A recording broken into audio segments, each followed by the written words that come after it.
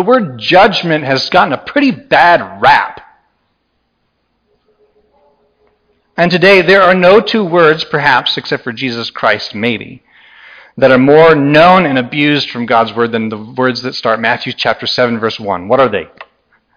Judge not.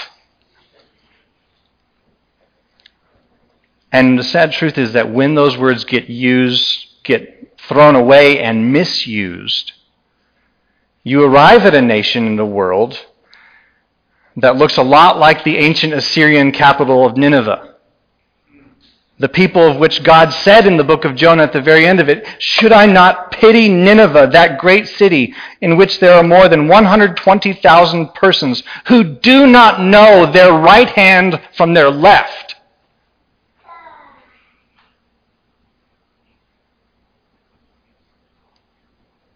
Judge not.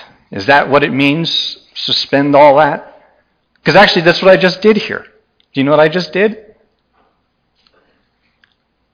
I just judged. I just discerned. I dared to discriminate truth from falsehood.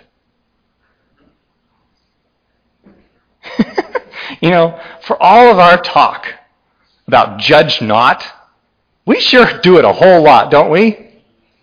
Every day. I'm going to get some water here. Every day. We make decisions.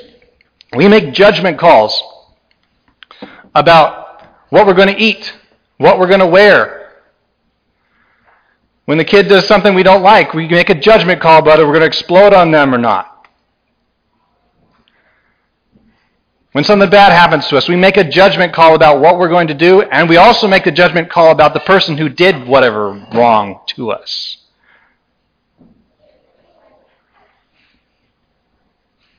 Now, my question is that all bad?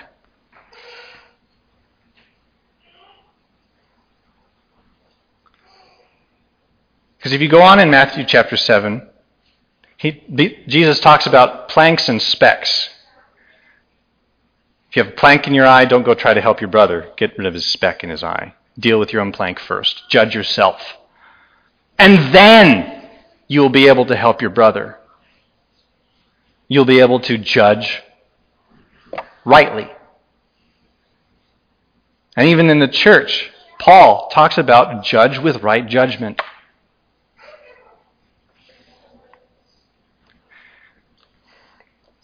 And it's very easy to get into a pattern of don't judge at all, don't make any discerning and correct assessments, when the language of our day is, if you judge, therefore you are saying something evil about someone. Is that what Scripture says? So today we're going to be redeeming a word, judgment, and we're going to be using it in a very, very risky way. James in his book in chapter 3, verses 9 through 10, when he speaks of our mouths, he says, with it, the tongue, we bless our Lord and Father, and with it we curse people who are made in the likeness of God. From the same mouth come blessing and cursing. My brothers, these things ought not to be so. Do we judge rightly, church? Do we seek to see things as they truly are? Or do we judge by appearance? Do we judge the lady's laundry through a dirty window? That's a great illustration. We make judgments of everything, and we even make judgments of God. Do we judge Him rightly? And in our day and age, you're thinking, wait, Aaron, is it even okay to judge God? Well, in our text today, in John chapter 7, hopefully we're going to see that Jesus Himself does not tell the people to cease judging Him, but calls them to judge Him, and He calls us to judge Him with right judgment and believe. So would you please stand with me as we read John chapter 7 this morning, beginning in verse 14. This is God's word. About the middle of the feast, Jesus went up into the temple and began teaching. The Jews therefore marveled and said, "How is it that this man has learning when he has never studied?" So Jesus answered them, "My teaching is not mine, but his who sent me. If anyone's will is to do God's will, he will know whether the teaching is from God or whether I am speaking on my own authority. The one who speaks on his own authority seeks his own glory. But the one who seeks the glory of him who sent him is true, and in him there is no falsehood. Has not Moses given you the law? Yet none of you keeps the law. Why do you seek to kill me?" The crowd answered, "You have a demon! Who is seeking to kill you?" Jesus answered them, "I did one work, and you all marvel at it. Moses gave you circumcision, not that it is from Moses, but from the fathers, and you circumcise a man on the Sabbath. If on the Sabbath a man receives circumcision, so that the law of Moses may not be broken. Are you angry with me because on the Sabbath I made a man's whole body well? Do not judge by appearances, but judge with right judgment." You can have a seat. This passage is given to us this morning so that we would judge Jesus with right judgment and believe him. Again, that seems like a really risky and bold thing to do if we're thinking only with the world's definition of judgment rather than Scripture's. And there's at least two senses, before we get going further, that we need to make some clarity on, of which the Scripture uses the word judgment. One is ultimate, like determining who goes to heaven and who goes to hell. That's not what this passage is talking about, okay? When we are to judge with right judgment in the church, if we're to judge Jesus rightly, we do not get a say as to whether he goes to heaven or hell. We don't get a say, and we don't get ultimate authority, and we don't get to determine or even know ultimately until we're all there who goes to heaven and who goes to hell. That's God's business and his alone. But because Jesus finishes this passage by saying, "Judge with right judgment," he means that we are to judge. We are to evaluate something. We are to understand if it is right or wrong. And Jesus, before an unbelieving crowd, invites them and invites us to do that with him and says, "Look at me. Use my standard and look at my work and see if I'm true. See if I'm believable." So let's see if this is the case. Number one, we are to judge Jesus by faith. The Jews therefore marveled at him, saying, How is it that this man has learning when he has never studied?" So Jesus answered them, "My teaching is not mine, but his who sent me. If anyone's will is to do God's will, he will know whether the teaching is from God or whether I am speaking on my own authority." Hopefully you recall other passages in the Gospels where people refer to Jesus as one who had authority, not as one of their scribes. And later in this discourse that we're in at the temple during the Feast of Booths, the religious leaders are going to send soldiers to arrest Jesus, and they're going to come back empty-handed, and they're going to say, "No one ever spoke like this man." And I bring those things up because as we look at this passage in first century context, originality among teachers was not seen as a good thing or a marketable job skill. It was actually seen as arrogance or at worst blasphemous. Every educated teacher in this time would teach like a book of sources. This rabbi said this about this passage. This rabbi said this about this passage. And so on and so forth. Always quoting somebody else so as not to speak on their own authority.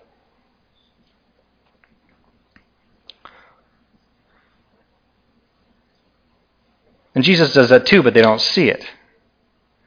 So they say, how is it that this man has learning when he has never studied? He's teaching on par or above the rabbis of the day. But he doesn't have all the human sources. And actually their comment is not really that complimentary. They're not saying, wow, we'd like to hear more. They're saying, this guy doesn't have the degree we think he should. He didn't consult with the guy that I am sitting under. They are judging him, and judging him wrongly. And they're judging his teaching wrongly. What are they missing? What are they missing? So Jesus answered them, my teaching is not mine, but his who sent me. Here's the key. If anyone's will is to do God's will, he will know whether the teaching is from God or whether I'm speaking on my own authority. What are they missing as they judge him? Faith. The first step of judging rightly, the first step of verifying the truth is faith. I mean, think about it. If you are bullheaded about something right from the start, how likely are you to believe something different on your own when shown contrary evidence?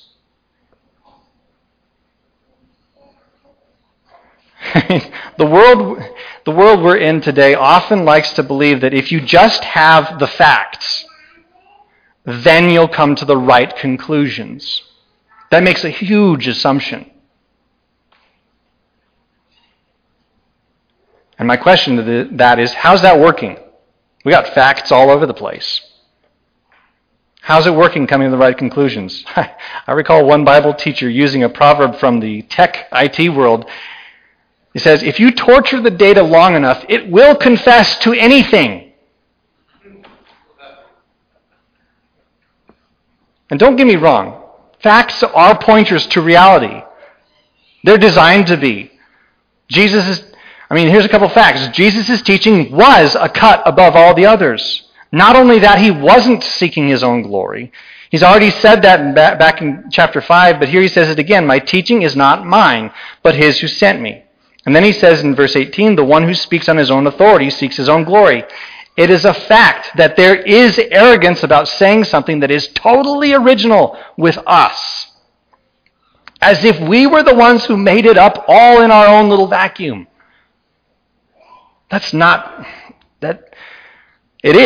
a fact of arrogance. And another fact is he performs signs, which we'll get to in a little bit, to show that he really has been sent by someone superior, God himself. But the facts don't convince the spiritually dead to look to the ultimate reality. Just because the bronze serpent, to use John chapter 3, is on the pole doesn't mean that people are automatically going to look.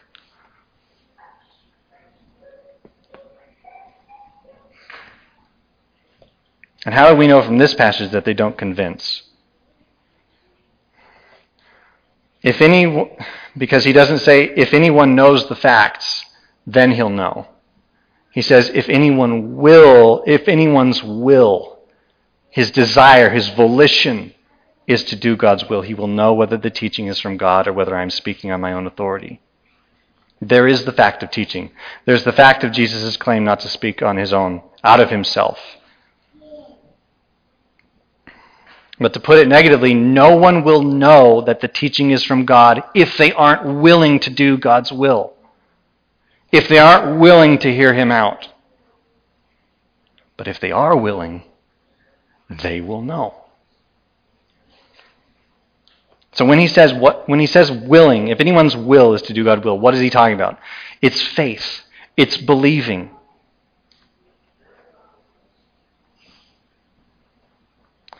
The Scripture's teaching, however, is that apart from God's intervening, from God's willing, we will not come to know God.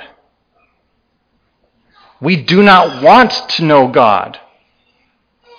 We do not want to come to Him. Romans 3 verse 11 says, no one seeks for God. And that's quoting two Psalms, Psalm 14 and Psalm 53. We do not will to know God. We do not desire to know God. We do not believe God of ourselves. And what that is that's the essence of sinful state. Why don't we want to know God? Because He exposes everything that we hold dear. He exposes it as what it is apart from Him. And if it's apart from Him, it is against Him. And in ourselves, that's where we are. We are spiritually dead before Him. We are consumed and enslaved by our sins.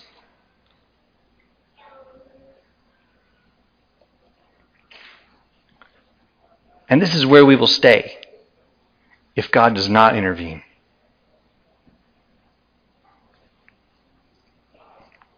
So what does Jesus say was God's will? I mean, this is a huge question. We're not going to unpack it all today, but there are several answers that God gives to the question, what is His will? But do you remember what Jesus said in this gospel to the crowd of what the will of God is for His people? The crowd a few chapters ago asked Jesus, remember this, what must we do to be doing the works of God? And the works of God meaning the works that God wills for us to do. The work that the God requires of us. His work, what He desires. And what was Jesus' answer? This is the work of God. This is the will of God. This is what God requires. This is what God desires.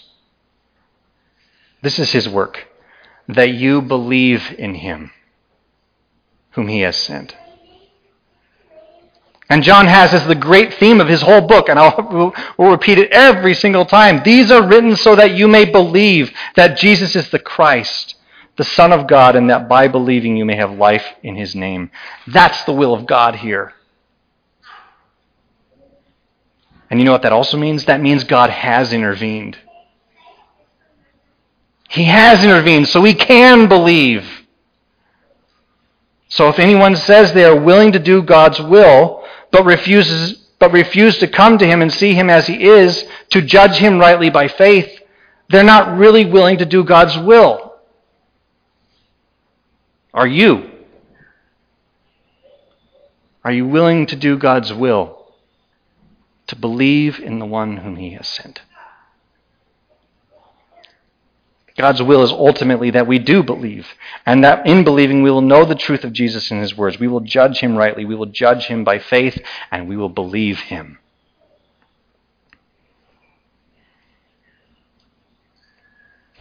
Well, who is He? I mean, the crowd here, and it's a mix, and this mix becomes important.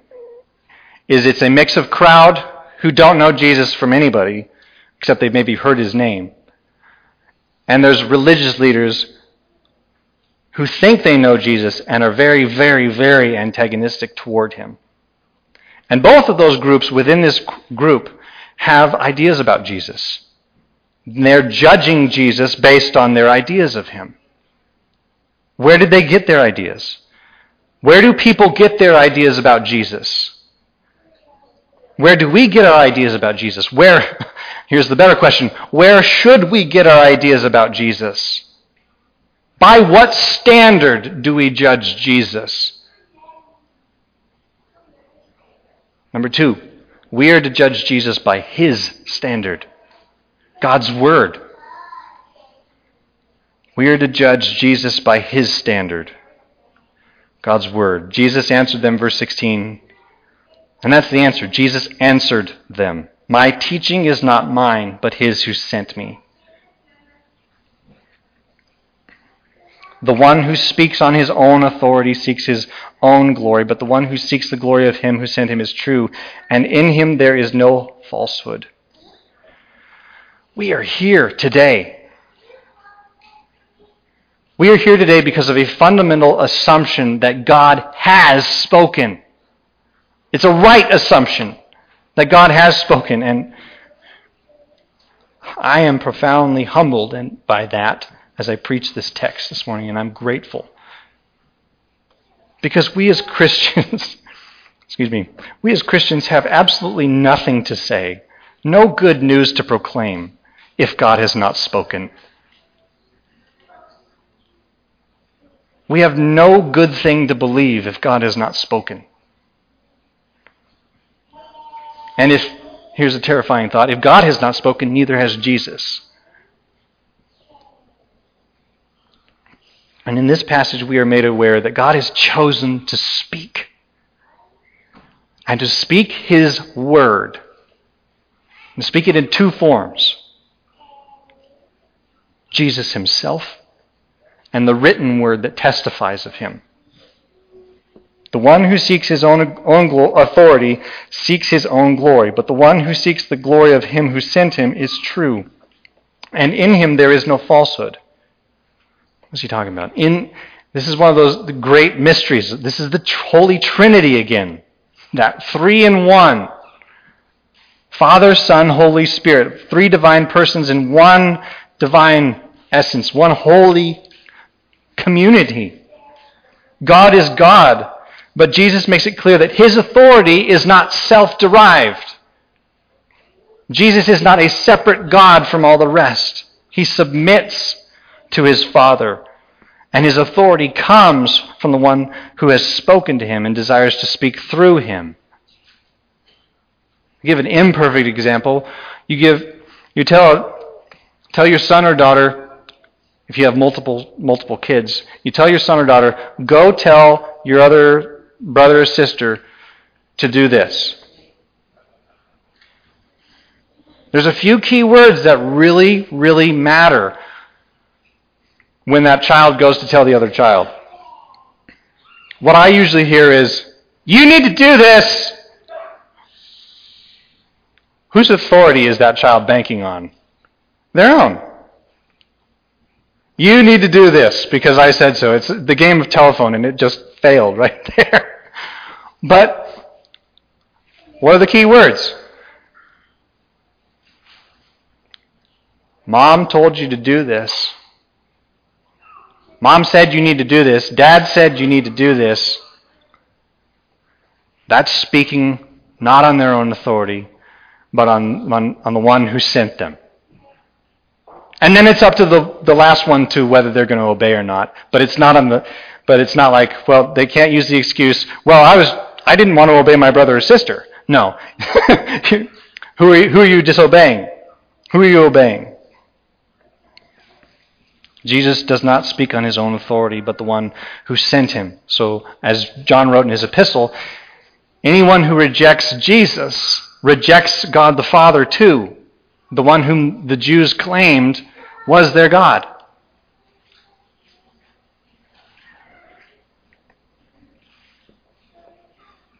And when Jesus says, the one who seeks the glory of Him who sent Him is true, and in Him there is no falsehood, that can mean a general truth. But Jesus is using it very specifically, saying He is utterly unique in this. God sent His one and only Son. He didn't send anybody else. Jesus, above all, is the one who perfectly seeks the glory of His Father. And not only does Jesus speak the truth, He is the truth. I mean, isn't that what God's Word is? It's wholly true in every respect.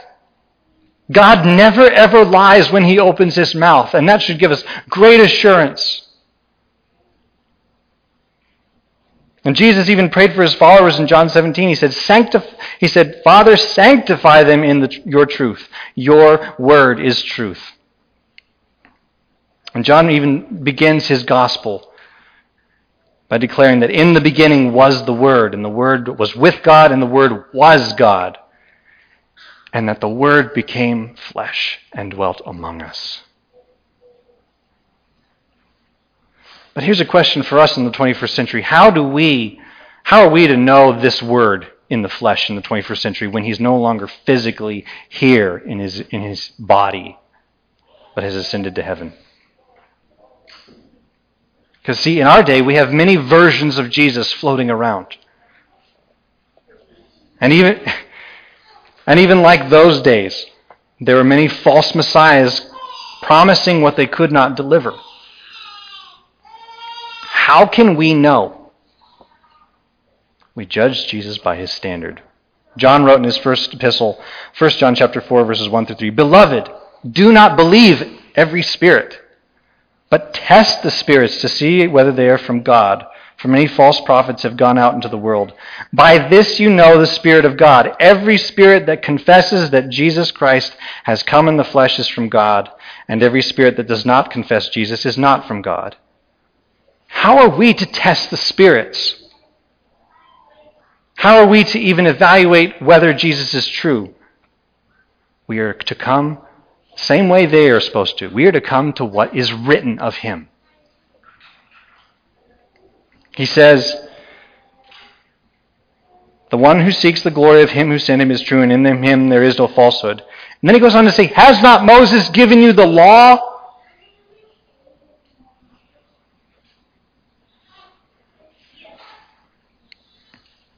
And you remember what Jesus said about the law of Moses? He said it back in John chapter 5. He said, "Moses wrote of me." The whole point, the big climax of why God gave the word, his word through Moses, was to point people to his Messiah. I mean, even Jesus does not say the fullness of your belief is because I'm right here, physically. He says, "Look to what is written of me and come to me." I mean, Peter, the Apostle Peter, he was with James and John on a mountain when Jesus was glorified, right? Do you remember that story? And do you know what Peter writes about this experience in his second letter? He says, "We ourselves heard this very voice born from heaven, for we were with him on the holy mountain." Then he says this, "And we have the prophetic word more fully confirmed." And then he tells his hearers, "To which you will do well to pay attention to, as a lamp shining in a dark place. Your word, O Lord, is a lamp unto my feet and a light unto my path. Until the day dawns and the morning star rises in your hearts, knowing this first of all, that no prophecy of Scripture comes from someone's own interpretation. For no prophecy was ever produced by the will of man, but men spoke from God as they were carried along by the Holy Spirit." We are to come to what is written of him. And when we do, a good thing happens. It's a hard thing, but it's a good thing. Because we find that Matthew chapter 7 is true. "For with the judgment you pronounce, you will be judged, and with the measure you use, it will be measured to you." See, the good news is that God's word is a double-edged sword. You're like, good news? See, with it we can see that Jesus is true and that there is no falsehood and that we can come to him. We need not be like the Pharisees, who refused to come to him, even though they'd read his word. And with that same word, we are shown of our need to trust him and turn from our sins. "Has not Moses given you the law? Yet none of you keeps the law. Why do you seek to kill me?" Jesus asked the crowd. The word of God reveals the thoughts and intentions of the heart. The Jews had been given one of the most amazing treasures in the world, God's law, that, as Jesus told in John chapter 5, testified of him. "Moses wrote of me." But what are they doing here? Here they are. They're plotting what? Murder in their hearts. They're breaking the sixth commandment, using God's word that testifies to the word of God as a judgment against him. But you can't ultimately use God's word against him. We need to be very careful here, church. We have been given one of the greatest treasures in the history of the world, this book, which contains both the law of Moses and the record of Jesus who fulfilled it.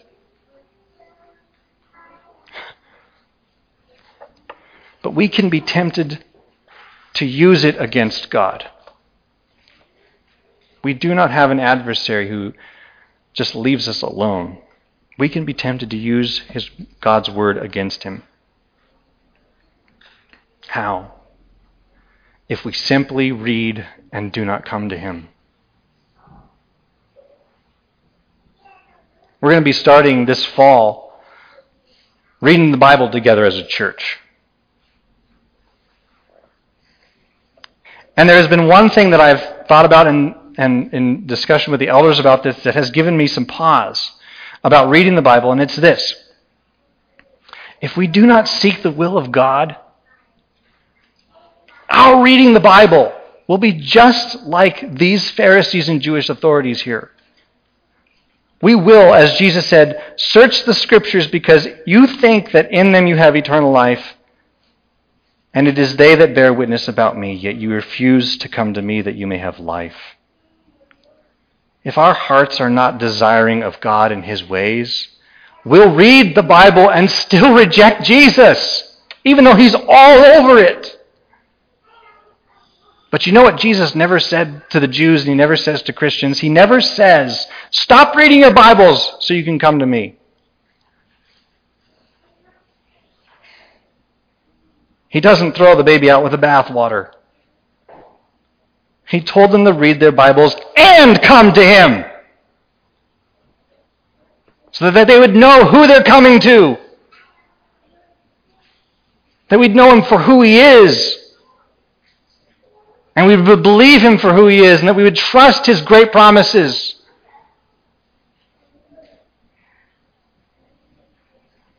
We must seek to do the will of God. We must believe, and then we will understand, and then we will judge Jesus by his own standard, the word, rightly, and he will be proved true.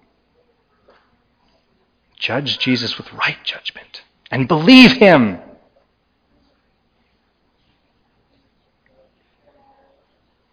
Crowd is not there yet. What do they say when he exposes them? They think he's crazy. You ever read the Word of God and thought, what in the world is going on here? When I've read the Bible, my notes are usually more filled with question marks than they are with, I get it. This crowd thinks he's crazy. You have a demon!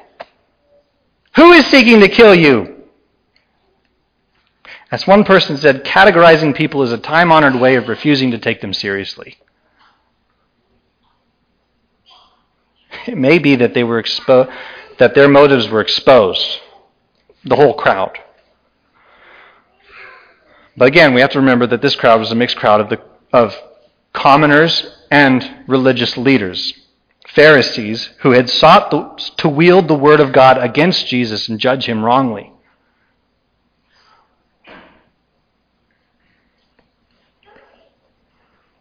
So Jesus provides an additional means of judging him, of finding out that he's the real deal. And it flows right out of the word. Number 3, we are to judge Jesus by his greater works. Verse 21. Who is seeking to kill you? Jesus answered them, I did one work, and you all marvel at it. Moses gave you circumcision, not that it is from Moses, but from the fathers. And you circumcise a man on the Sabbath. If on the Sabbath a man receives circumcision so that the law of Moses may not be broken, are you angry with me? Because on the Sabbath I made a man's whole body well? Do not judge by appearances, but judge with right judgment. Do you remember the work he's talking about? Back in John chapter 5, Jesus found a man who had been lame, sitting at a pool. He'd been lame for 38 years, almost 4 decades of his life, which back then is most of his life. And in an instant, Jesus had restored his body to full physical health. And how did everybody respond? Do you remember? Was it joyful celebration in the streets saying, the Messiah has come? I laugh. It's kind of sad too, because it wasn't a celebration. It started an interrogation. Trying to find out who would dare tell a man to take up his bed and walk on the Sabbath. And if you read that passage, they completely overlook the fact that the guy is healed. So when Jesus says here that you all marvel at it, a good chunk of that is not excited amazement. It's scandalized fury.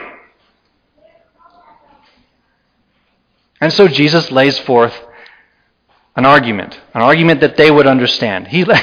Maybe this doesn't, what am I trying to say? Get you going, but this is an argument of case law.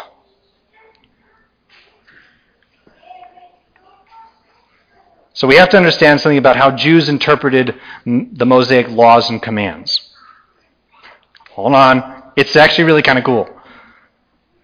So there are 2 commands given here, circumcision and Sabbath. Which is more important? Because if you have a baby born on the Sabbath, the next Sabbath, and it's a boy, he has to be circumcised. Everybody know what circumcision is? I'm going to put you parents on the spot and say if your kids don't know and they ask you, don't be ashamed to tell them. It's in the Bible. Jesus is talking about it. It's right here. Anyway, at a significance level, circumcision was the sign of belonging to the children of Abraham, and was later adopted into the Mosaic Law as a ritual that separated Hebrew men from the nations around them. And what was the Sabbath? It was to be a day of rest, a day of not work, a day abstaining from work, a day of mercy. And it was alluded to before Moses was given the law, but it was not formally a commandment until given at Mount Sinai. And it was one of the markers of the covenant God had made with the people that distinguished them from all the other nations. So it was a national symbol, not just a symbol of the children of Abraham. So all this to say, because circumcision was given before the Sabbath, in standard Jewish interpretation, circumcision took precedence over the Sabbath. So the nation of Israel circumcised boys on the Sabbath. And what that means is they worked on the Sabbath. It means they broke the Sabbath in order to keep the law, at least in terms of priority. You see where Jesus is going with this? He challenges them on this. He says, verse 23, if on the Sabbath a man receives circumcision so that the law of Moses may not be broken, are you angry with me because on the Sabbath I made a man's whole body well? What's he saying? He's saying, if you do a ceremonial work on the Sabbath that takes away from a person's body in order to keep the law, why in the world are you upset, seeking to kill me even, which is against the law, by the way, that I would do a restorative work on the Sabbath, which is the point of the Sabbath, and not take away from a man's body, but make it whole? Then the mic drop. Do not judge by appearances, but judge with right judgment.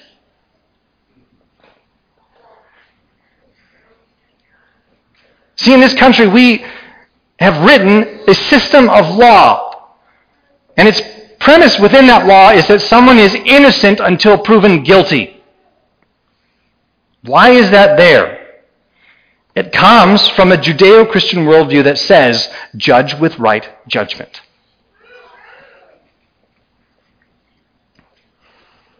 And we as the church are to judge not by appearances, but with right judgment.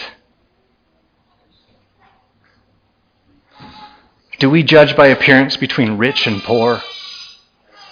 Do we judge by appearance between young and old? Do we judge by appearance between ethnicities and skin color? Do we judge by where you're from? Do we judge outsider versus insider? Judging rightly is that the Lord God has made all of us. And judging rightly is remembering that we are wonderfully commanded to love our neighbor as if he were our very self. And judging rightly is being reminded that this church across the world is not where we call the shots. This is Jesus' church. It is His and His alone, not to be shared with another, not to be run by another. If they had judged with right judgment, they would not only have seen that Jesus did what was supposed to be done on the Sabbath, He was seeking the refreshment and rest of His neighbor as man. He didn't do just what was supposed to be done on the Sabbath, but they would have seen, they would have been stunned. They would have been truly amazed and excited to know that it had been done by the Lord of the Sabbath, by the word that came from His mouth. And that it was given as a sign to tell the people that the Christ who comes to restore and make whole, who saves not merely the body but the soul, has at last showed up. And is here not to condemn but to save. Who is to take what is dead and make it alive. Who is to take what is broken and build it back together. Better than before. Not opposed to God, but part of His own family. We are to judge Jesus by His greater works. Judge Jesus with right judgment. And believe Him. So how are we to judge?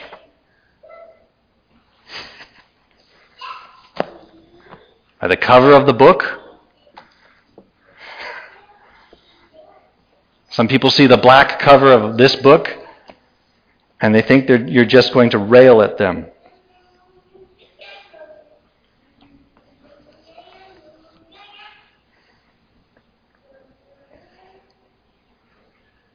How do we judge?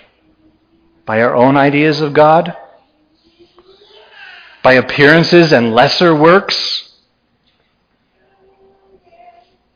Or do we open up the book and see Him and judge by faith, by His standard, the Word, and by His greater works, which He has done for us?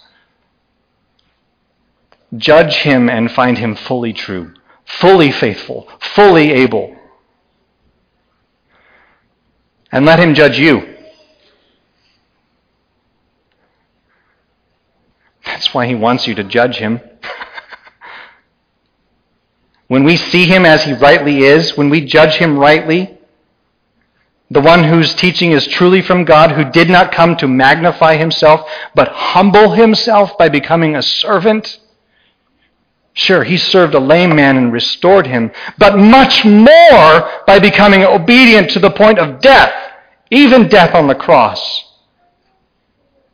When we see Him and believe Him, we will rejoice that the word spoken of Him is true, that God has highly exalted Him and bestowed on Him the name that is above every name, so that at the name of Jesus every knee should bow in heaven and on earth and under the earth, and every tongue confess that Jesus Christ is Lord, to the glory of God the Father. Judge him with right judgment and believe him. Let's pray. Father,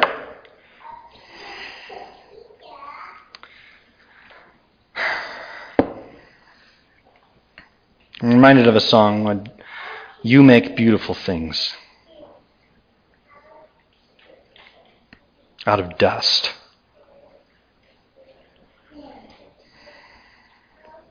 By your word, you speak and it is done. And God, we thank you for the privilege to hear your word this morning. To hear it across the service, even in the songs we sing, the prayers we pray. Thank you for allowing us to hear your word. We pray that you would wipe away our doubts. You would wipe away our fears. We pray that you would convict us and that we would receive it as a kindness of a God who wants to save.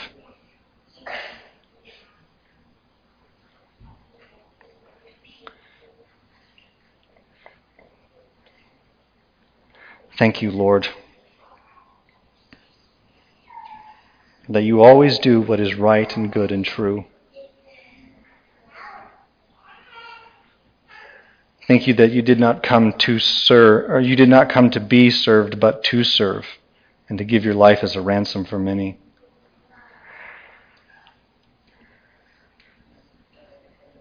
And thank you, Lord, that it is by grace and grace alone that we get the privilege to read beyond that spot that we just read today. That we know that you, through and through, are true, and in you there is no falsehood. And we know that everything that you have said, from beginning to end, glorifies God and is true and can be believed and trusted. And trusted with our everything, Lord. We pray, Lord, we pray that you would bring many more sons and daughters to glory. We pray that people would hear your word, and faith comes by hearing. We pray, Father, that people would believe and be restored like the man who was healed. Perhaps physically, but much more so eternally, spiritually, to be with you forever. Lord, you are worthy. Your name is above every name. Help us to judge with right judgment, we pray. In Jesus' name, amen.